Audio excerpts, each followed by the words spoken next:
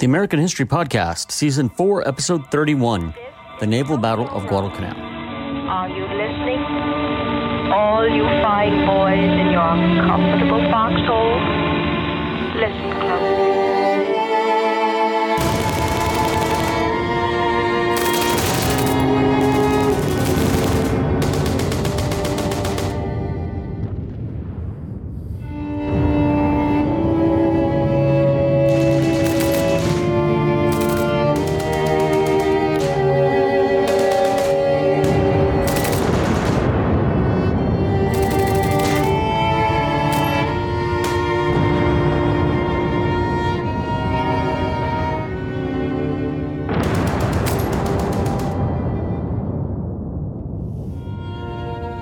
All right, so welcome back. I'm glad to be here, and I'm happy that you're listening to the show and hopefully enjoying it. If you're a new listener, please feel free to check out the website. We have the sources that we use to create the various episodes, as well as some maps that'll help you understand what's going on. You can also sign up for show updates via the email when you head over there. Now, if you're enjoying the content and would like to assist, there are several ways for you to do so. Every time you shop on Amazon, just enter via one of the linked sources on our website. If you do that, then we get a kickback from Amazon, and it costs you absolutely nothing. You don't have to purchase the source even, just enter Amazon via one of those links. Also, you can head over to Patreon and sign up there. And for as little as $10 a month, you'll get access to all of the bonus content, which includes several bonus shows that are available only on Patreon. Now, those bonus shows are Quagmire, the story of American involvement in the Middle East, and the War on Terrorism. Then there's 1983, the year the world almost ended, and the newest one on colonial American history. I've lost count at this point, but I'd say it's probably something like 40 hours of extra content. So just go over to www.patreon.com/American history, and in a matter of moments, you will have access to a ton of stuff.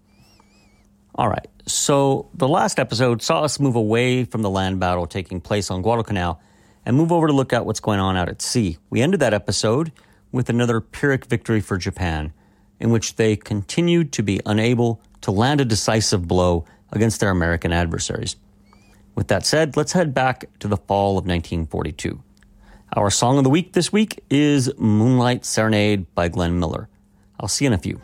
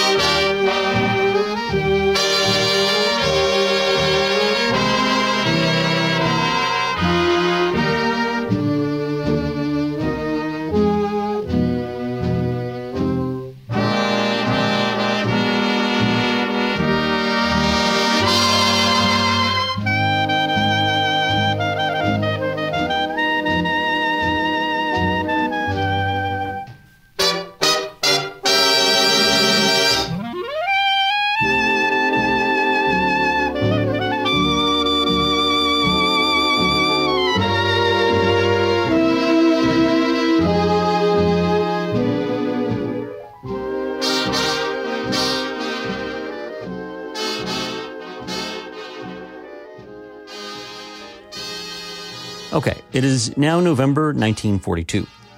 Fall had arrived back home in the United States, but here in the Solomon Islands, it was the fourth month of the campaign to take and control Guadalcanal. Both the Japanese and the Americans were intent on securing a victory here, and they doubled their efforts to do so. Now in Tokyo, the Imperial General Headquarters issued a command for the third time now for the Army and the Navy to launch a combined assault on the Americans in the region. However, this time it called for not another nighttime attack. No, this time the assault was to be conducted in the day and would consist of a steady push against the Americans. The plan called for the Sendai Division, or what remained of it after it was almost nearly destroyed by the Marines, to assemble west of the Matanikau River on Guadalcanal. There it was to await the arrival of the 38th Division and then the 51st Division, which at that point was in China. The troops would all be shipped in, and at the same time, the Sendai Division would be able to build up its numbers with fresh troops who were coming in from Japan. Now, amazingly, at least in my mind it's amazing, the Japanese army, having suffered 3 straight defeats to the Americans, still believed in its ability to recover Guadalcanal, and with it the initiative in the Pacific. And part of the reason for this belief was the fact that they were also victims of the Japanese propaganda machine. They believed the reports that the Navy was winning victory after victory at sea. Now, having said that, the leadership of the Navy had a different attitude. They were under no illusions. They were well aware of the fact that not only had they suffered frightful losses at the hands of the American Navy, but they were concerned about the risks they would incur trying to land ground forces and supplies on a beach that was in range of American land-based aircraft. Now, some admirals even went so far as to suggest it was madness trying to do this while Henderson Field remained operative and in the hands of the enemy. They argued that instead the plan should be to build up their forces on Rabaul and use it as a rear base, while they opened a new forward operating base on the nearby Buin Island. From here, the Japanese could then take out Henderson Field and move to reinforce the Sendai Division. Now, as logical as this plan might have been, Tokyo was having none of it. They demanded the plan be implemented and called for reinforcements to begin immediately via the usual method, the nighttime Tokyo Express. Furthermore, they were to bomb the American airfield in the day from the air and at night from the sea. Indeed, Yamamoto was at that very time working on a plan that drew heavily upon his intimidating lineup of battleships. Now, the Japanese, of course, weren't the only ones who were concerned with reinforcements. The Americans had their own issues as well. On October 14th, President Franklin Roosevelt had ordered the Joint Chiefs of Staff to rush all available weapons to Guadalcanal. General George C. Marshall had placed the Army's 25th Infantry Division, based at that point in Hawaii, on alert for movement to the South Pacific. Admiral Halsey had ordered the 147th Infantry Regiment, the 9th Marine Regiment, the 2nd Marine Raider Battalion, as well as long-range artillery, and even a battalion of Navy Seabees forward to the canal. Now, there were 2 issues for the Americans at this point. First, the SS President Coolidge, a luxury liner that had been converted into a troop ship, was sunk when she hit a mine in October 1942, just off Espiritu Santo. Then there was Admiral Richmond Kelly Turner. Apparently, Turner loved playing general, and he was holding up operations with an idea that he presented to Admiral Halsey.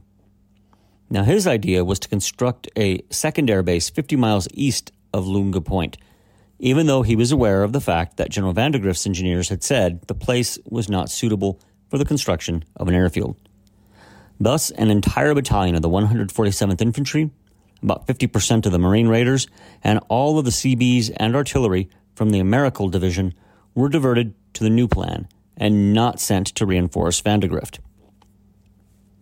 Now, as one can imagine, General Vandegrift was not happy when he realized he'd been shortened his promised reinforcements. He was able to convince Halsey to recall the expedition. That recall still meant that, for the time being, he was short of men he badly needed.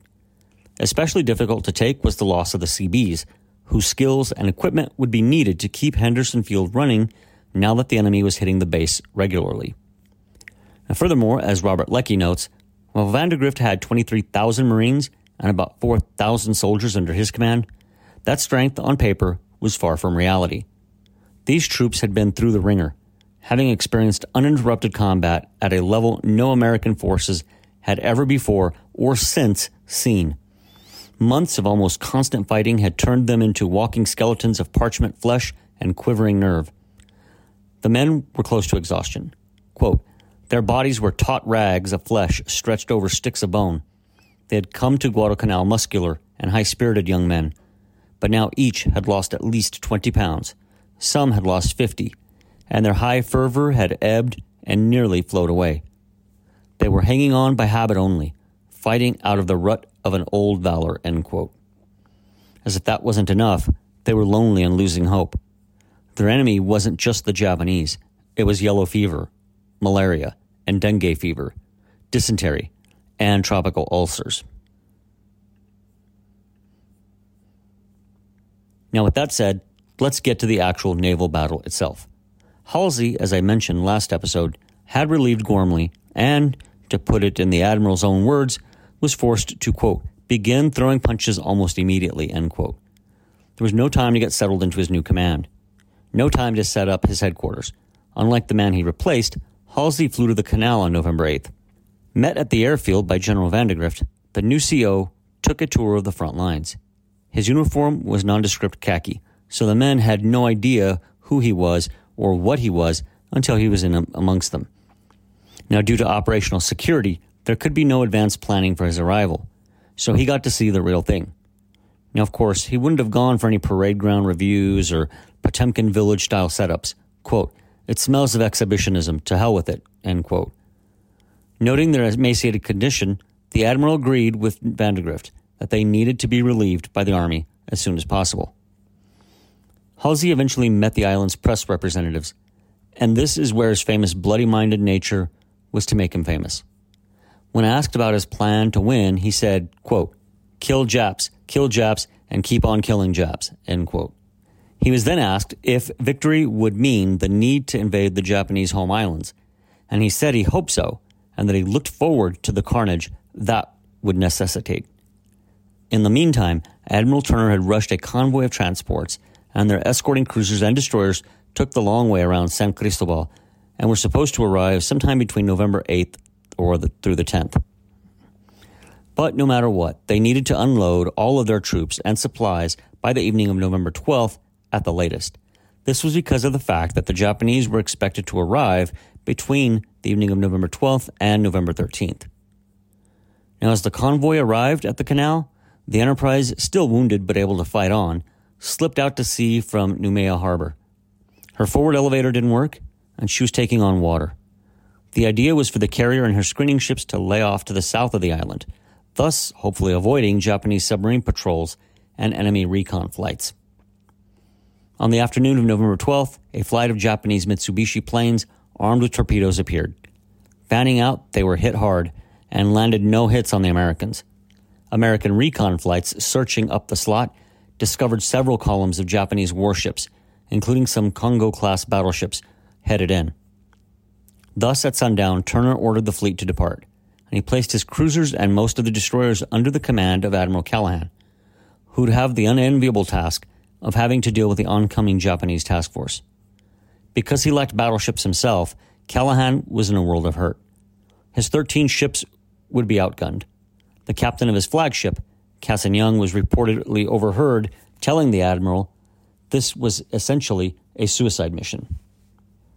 At midnight on Friday the 13th, Callahan's ships snuck back into Iron Bottom Sound. It was a dark night thanks to an overcast sky. The enemy was slowly revealed at ranges of 27,000 to 32,000 yards. They appeared to be arranged in two parallel columns, and at about a range of 1,000 yards, the lookouts could see vague forms moving in between them and the island. Suddenly, a searchlight illuminated the superstructure of the San Francisco, the admiral's flagship. Both sides immediately opened fire, and all hell broke loose. The scene quickly became confused, with one officer noting it resembled a barroom brawl in which someone turned out the lights and everyone started swinging in every direction, except this was 10 times worse. Shells continued to drop all around us. Star shells and flares flung overhead, tracers whizzed past from various directions, and everywhere we looked, ships burned and exploded against the backdrop of the night sky. To my ears, It seems like it must have been hell on earth. Now, just how confused was the scene? The destroyer O'Bannon had to steer aggressively so she could avoid her sister, the Sterret. But that meant she was on a collision course with Atlanta.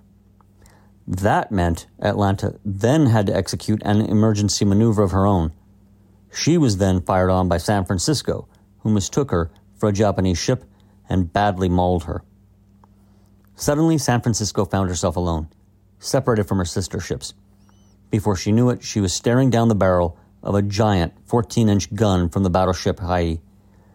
The American was able to hit first, and the Japanese battleship was wounded.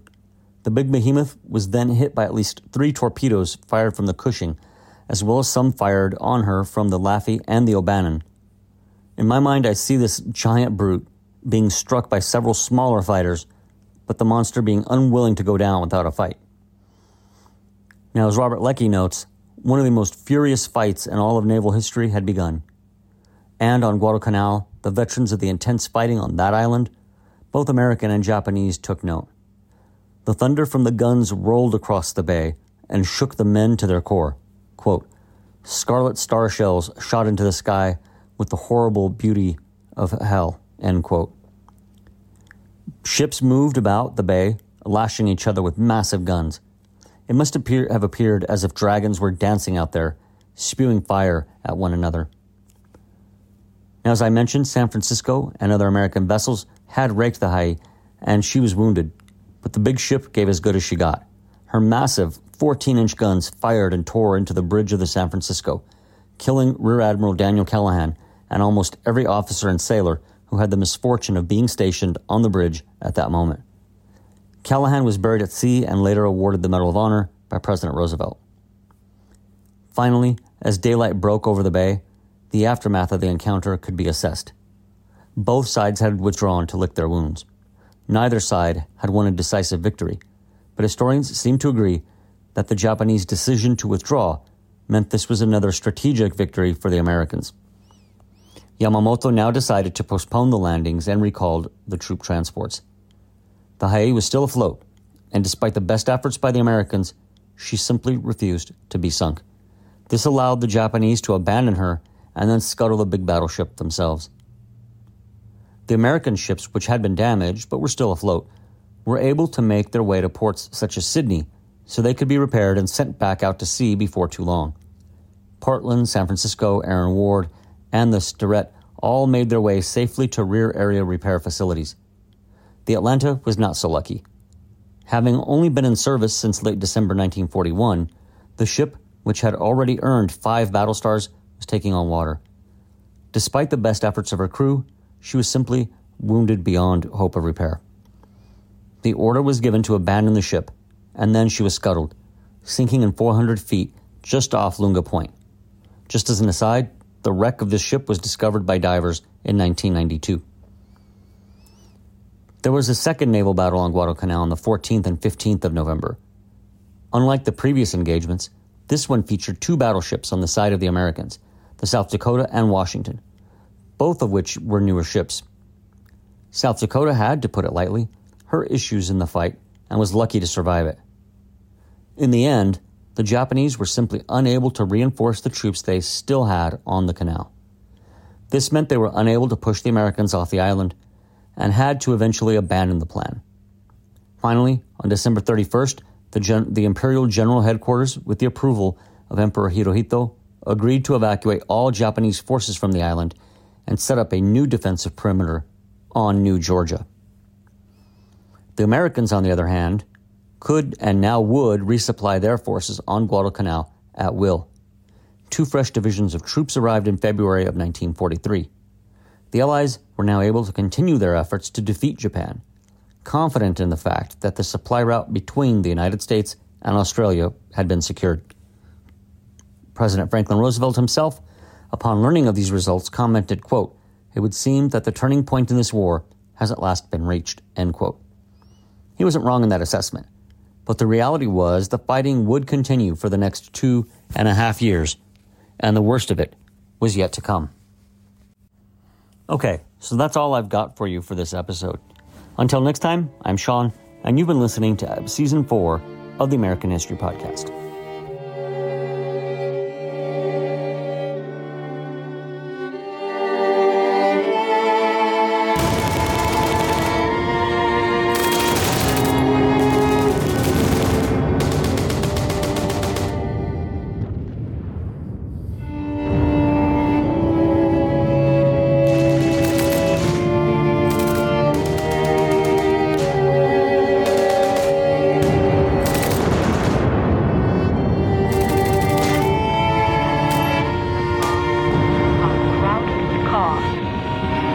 And in each one, a girl and a boy. You could be one of those boys, Shut that thing off. Your wife or your sweetheart. Instead of wondering who was Shut it off or I'll wreck. place with Oh, Pete, how do you like it? I know Wait a it's your fault.